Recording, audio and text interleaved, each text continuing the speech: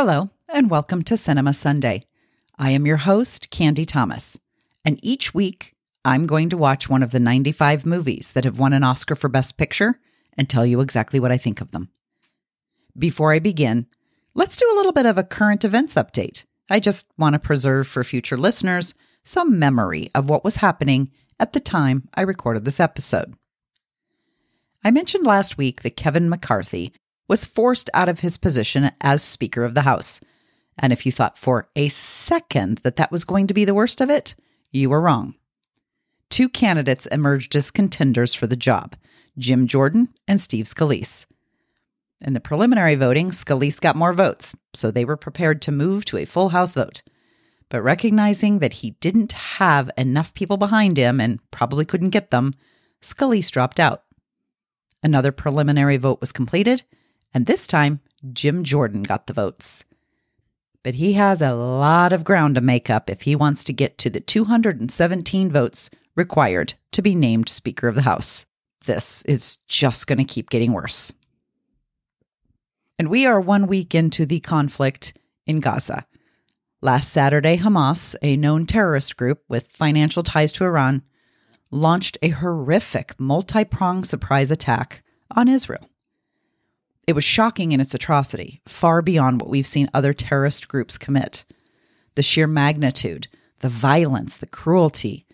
We're talking beheadings, rapes, kidnappings, just an incredible show of barbarism. Also shocking was how on earth they could have managed to pull this off, considering Israel is widely known as having some of the most sophisticated defense capabilities in the world.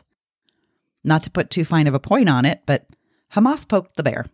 And now the entire world is trying to convince Israel to show restraint. And I know, it's hard to think about restraint when you've just been attacked so viciously. Think about how we felt after 9/11. We wanted to blow someone off the face of the earth. And that's the problem. Israel has the capability to do just that. They can wipe out what's left of Palestine by simply wiping the Gaza Strip off the map. The trouble is, Hamas is a terror group, and many of the people in Gaza who would be the targets of an Israeli attack are innocent civilians.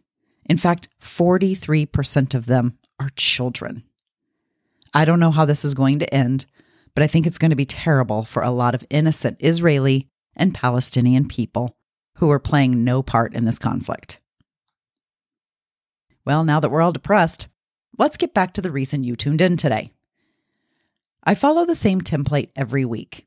So if you're new to the podcast, here's how it works. I'm going to tell you the basic details of the movie, things like who's in it and what's it all about, and of course, where you can stream it if you want to watch it. I also answer 3 questions. Does it stand the test of time? Is it Oscar-worthy? And should you watch it, or will it end up being a couple of hours you wished you had back? As a friendly warning, I like to give my honest assessment of these movies, and I sometimes go off on tangents about current events.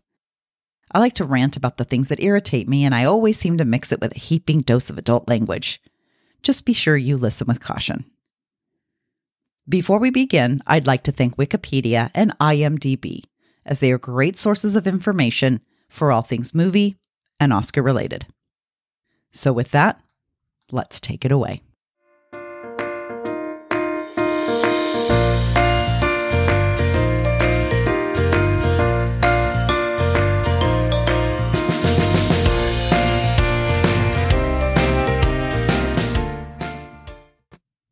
This week's Oscar-winning film is Annie Hall. It was released April 27th, 1977. It's directed by Woody Allen. It stars Woody Allen and Diane Keaton. And just like any other Woody Allen film, there are about 20 other famous people who have bit parts or make cameos. I'll mention them as we go along. It was nominated for a total of 5 Oscars, and it won 4 of them. It won for Best Picture, Best Director, Best Actress, and Best Screenplay. If you want to watch it, it is available on Cinemax, HBO Max, and Spectrum if you have subscriptions to any of them. Otherwise, you're going to pay $3.99 to watch it on Amazon Prime Video, Vudu, Redbox, or Apple TV. So what is it about? This movie explores the on-again, off-again relationship between Alvy Singer and Annie Hall. They are played by Woody Allen and Diane Keaton. The bulk of it takes place in New York City. Alvy is a successful comedian raised in Brooklyn, having spent many years in therapy, and seems to think just about everyone is against him because he's Jewish. Annie is originally from Wisconsin. From a career perspective, she dabbles a bit. She's a creative type who patches together a living from various art forms and is currently working as a lounge singer. The movie opens with Alvy speaking directly to the camera. His monologue prepares us for what we're about to witness through the course of the film. We see him as a child, we see his parents, his teachers, and the classmates who influenced his upbringing. He grows into a neurotic adult who has a strong opinion about everything. One of his actor friends has been trying to convince him to move to California, but Alvy is a true New Yorker. He can't find an ounce of value in living anyplace else. And then we get to meet his girlfriend, Annie. They've been a couple for a while at this point, and it's apparent that there's a lot of tension in this relationship. In just a matter of minutes, they disagree on just about everything. First, they meet at the movies, and because Annie is running a little bit late, they have missed the first 2 minutes of the movie, and Alvy simply refuses to go in. He feels they've missed too much, and he can't tolerate going into a movie that he considers already to be half over. He insists they go to another movie, a depressing World War II movie they've already seen. And while they're waiting in line, Alvy loses his mind over the man standing in line behind them, loudly sharing his opinion about topics he doesn't seem terribly well versed in. Annie tells him to ignore the guy, but Alvy just can't help himself. Then later that night, Annie is not in the mood for sex, which irritates Alvy. He can't understand why their sex life has cooled off so much. She chalks it up to a phase, which she's sure will pass. Every relationship goes through dry spells. And this is when we learn that Alvy has been married twice before. His first wife was Allison. She's played by Carol Kane. They meet backstage at an Adlai Stevenson fundraising function where Alvy is one of the hired acts. She's a grad student working part-time for the campaign and is coordinating the entertainment for the event. Looking back, Alvy says he can't quite figure out why their relationship didn't last, but we, as the audience, can see it very clearly. I love this scene because he's ranting about something that has always bugged me too. How could Lee Harvey Oswald have acted alone? The writing here is just brilliant. He goes on and on about this detail and that detail, and you see the mounting irritation on Allison's face. She just needs him to shut the fuck up about the Warren Commission and come to bed. But Alvy's too wound up to give her the time and attention she deserves. She concludes that he's using this conspiracy theory to avoid having sex with her. And she's right. For some reason, he chose to subconsciously sabotage his relationship with Allison, and he will never fully understand what possessed him to let her get away. The next few scenes are of Alvy and Annie in better times. They did have their fair share of funny and memorable moments. They discuss their romantic histories, and we get to see those histories firsthand through a series of flashbacks. First, the men Annie has dated, and there's Alvy's second wife, who is a well-connected New York writer who can't get over her husband's complete lack of social skills. She prefers to be surrounded by intellectuals, and he just wants to stay home and watch the Knicks game. Next, we go back to the first time Alvy and Annie meet each other. They are invited by friends to play tennis, and after the game, she offers him a ride home. And I'm being honest when I tell you that this scene is the height of cringy. I was actually uncomfortable at the awkwardness of their conversation and how oddly they were both behaving. And Annie is just nervous giggling through the whole scene, like, so Oh, do you want a lift? Because I do. I have a car. It's maniacal. She's acting like a crazy person. It gets a little better when they arrive back at her house, but now it's just a different type of awkward. I feel like everything that comes out of her mouth is an opportunity for him to use it for a punchline. He appears to be trying to get to know her by asking questions. Who are the people in these photos? Which of these books is your favorite? But the more she talks, the more he makes fun of her. It's obvious that he thinks her quaint, down-to-earth Midwestern aesthetic is vastly inferior to his New York sophistication. If I would have watched this movie 30 years ago, I may not have picked up on it. But now it's easier for me to spot someone who's being kind yet condescending. I don't know that Annie realizes what's happening, but later in the movie, she does, and she eventually calls him out for his behavior. Once she catches on to his MO, the relationship starts to go downhill real fast. But for now, she's just happy to be around him, and she laughs along at his insensitive digs at her.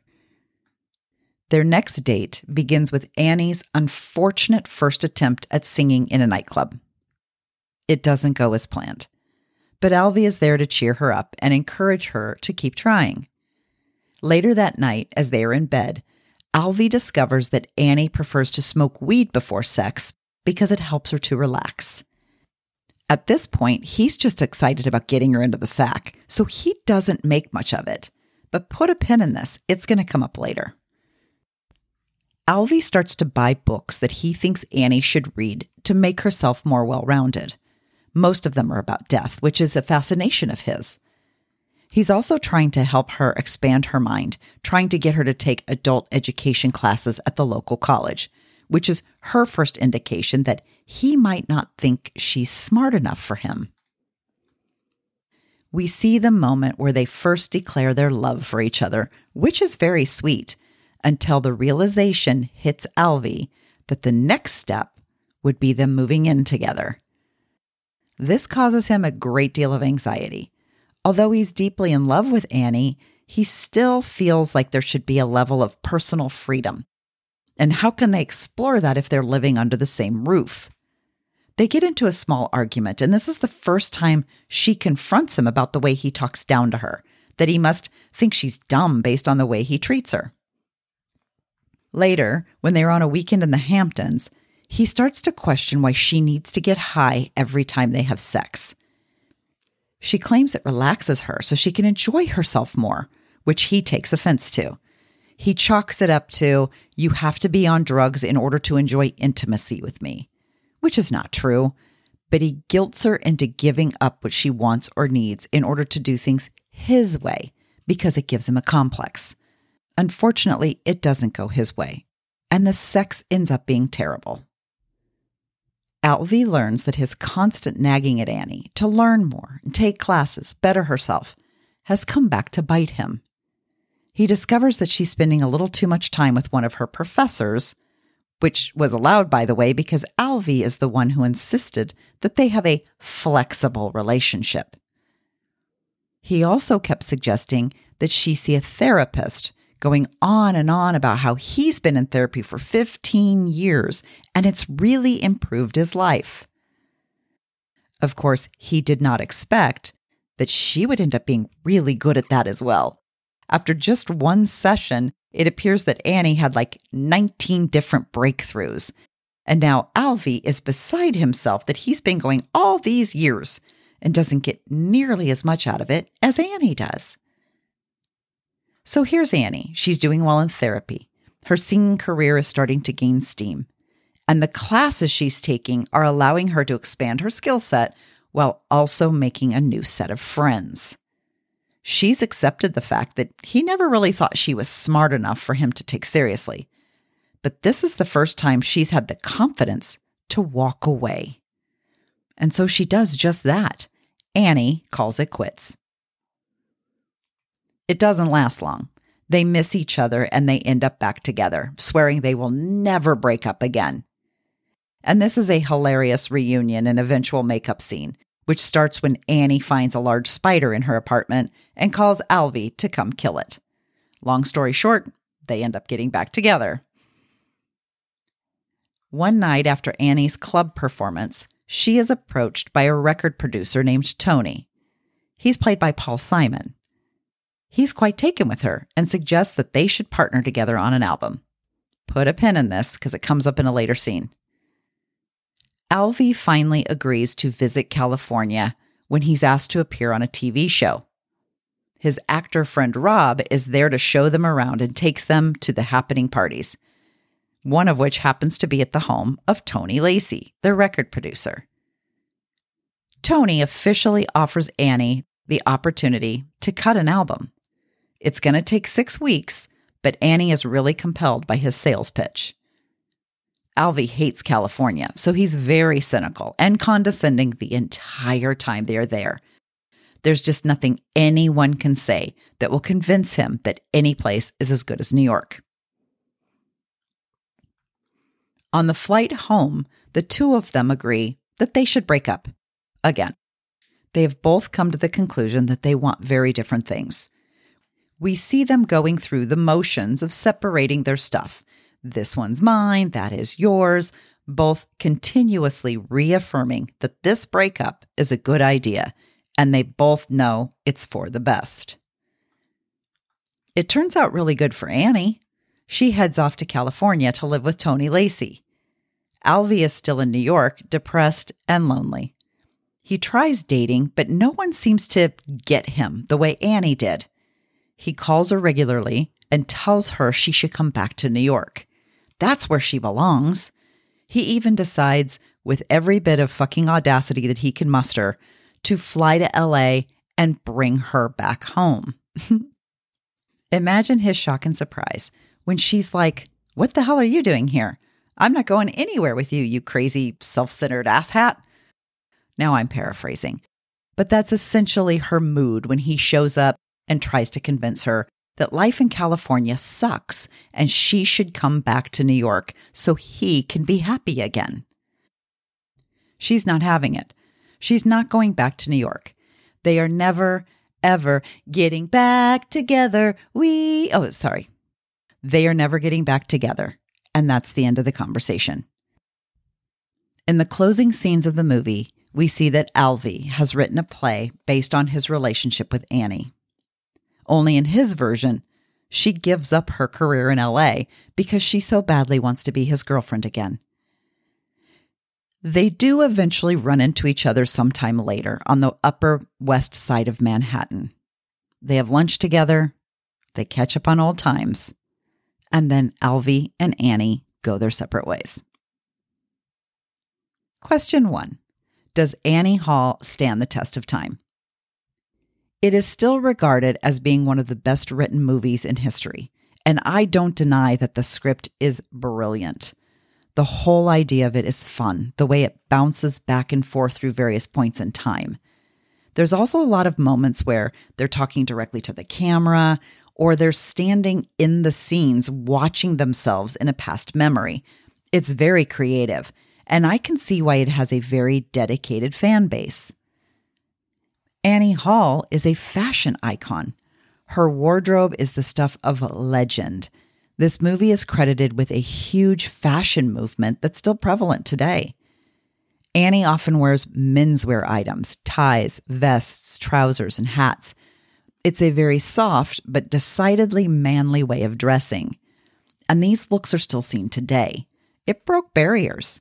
No longer were women expected to wear dresses everywhere. They could dress more like a man, but still remain sexy and feminine. It was life-changing. Now, putting all that aside, let's be honest. There are some parts of Annie Hall that are problematic for today's audiences. There's some obvious ones, like Alvy's actor friend Rob bragging that he's had sex with 16-year-old twins. Well, that's creepy as fuck, especially considering Alvy's response is just to nod as if he approves. Perfectly fine. Move along, folks. Nothing to see here. As with all these movies, I watched it twice. The first time I thought it was funny and engaging, perhaps a little bit too neurotic for my taste. But I thought, this is a great little movie about this on again, off again relationship. What's not to like? But the second time around, I caught on. And maybe I was watching through the lens of an independent single woman, but my God, the entire relationship is literally the Alvy show. They go to the movies that he wants to see. He insists she reads the books that he enjoys, that she takes adult education classes so she can keep up when they discuss his favorite topics. He makes fun of her folksy Midwest conversational style. He buys her sexy lingerie for her birthday because he wants to fulfill a fantasy. He doesn't want her to get high before sex because it makes him question his capabilities. He doesn't want her to hang out with anyone but him because she might discover she has more fun without him. He doesn't want her to go to California because it interferes with the life he's made for himself in New York. He pays for her to go to therapy, but then gets upset when she starts to express feelings and desires that are different than what he expects her to have. My favorite part is when she suggests they go away together to relax and enjoy each other. And because he's a selfish prick, what he decides that they are going to do is go to his old neighborhood in Brooklyn so he can show her where he lived and where he went to school and what a sports hero he was. So my point is, for all the good this movie has, the great jokes, the cool wardrobe, all of the superstar cameo appearances, and Diane Keaton is at her absolute best here. But I would question if this would survive in today's more feminist-leaning culture. And there's also a great big elephant in the room. I'm probably not the only person on the planet who thinks Woody Allen is a child predator and an all-around sick little motherfucker. If I saw this movie 30 years ago, I would have just chalked it up to his sense of humor being a little too risque for some people's taste. No big whoop. But knowing what I know now and hearing about all of the things he's done and been accused of, I question how much of this is true to life. His life, much like this character, shows a pattern of demeaning and belittling behavior toward women. One of the central themes of this movie is how he practically has to bully Annie into having sex with him because he believes he deserves it, like she owes it to him, even if she's not in the mood. I don't know. I'm not trying to ruin this for you. It's just giving me a little bit too much ick factor. Question 2. Is it Oscar worthy? I will say yes, because in all fairness, I can understand why it was appealing to the Oscar voters. The other movies nominated that year were Julia, The Turning Point, The Goodbye Girl, and Star Wars. I suspect some of you may have different opinions here, especially considering the iconic worldwide phenomenon that Star Wars has become over time. Personally, I would have voted for The Goodbye Girl. I think that is an exceptional movie. Woody Allen was nominated for Best Director, Best Screenplay, and Best Actor. He won for Director and Screenplay, but Richard Dreyfuss took home the acting award. Frankly, I'm a little surprised he won for Best Director, considering he had to beat out George Lucas for Star Wars and Steven Spielberg for Close Encounters of the Third Kind. Diane Keaton won for Best Actress, and I wasn't kidding when I said she's never been better. And since then, she has been cast in a significant number of romantic comedies, and I'm sure every writer and director tried desperately to recreate that Annie Hall magic. I just don't think it can ever happen again, and she has openly admitted that this was by far her favorite role. Question 3. Should you watch it? Yes, I think it's culturally significant. It's one of those movies that people will say, "What do you mean you've never seen Annie Hall?" Because at one point in time, it was widely talked about and wildly popular. It's a great fashion inspiration and a movie with some very memorable quotes. It is a wonderful movie, and if you want to see a romantic comedy at its best, you gotta watch this one. It was technically the big launch of Woody Allen's career. There was at least 2 decades where everything he made was the darling of all the awards shows, and everyone who's anyone in Hollywood lined up to be in his movies. Much like Harvey Weinstein, I think there were a lot of people who knew or suspected Woody was behaving inappropriately. But it took a really long time before people were willing to say something because he did such good work and they wanted to be part of it.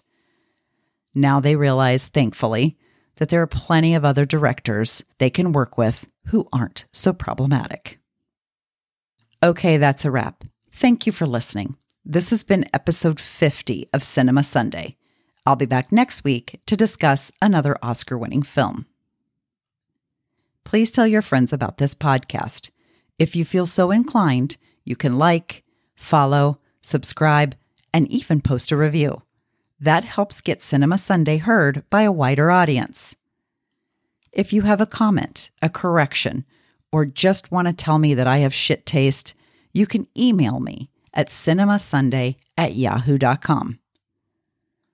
The music for Cinema Sunday is appropriately titled So Happy.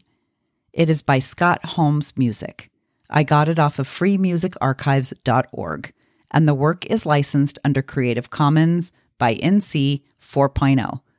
Links are provided in the bio, and if you happen to visit the Free Music Archive, they do take donations, so please be generous. Thanks, and see you next week.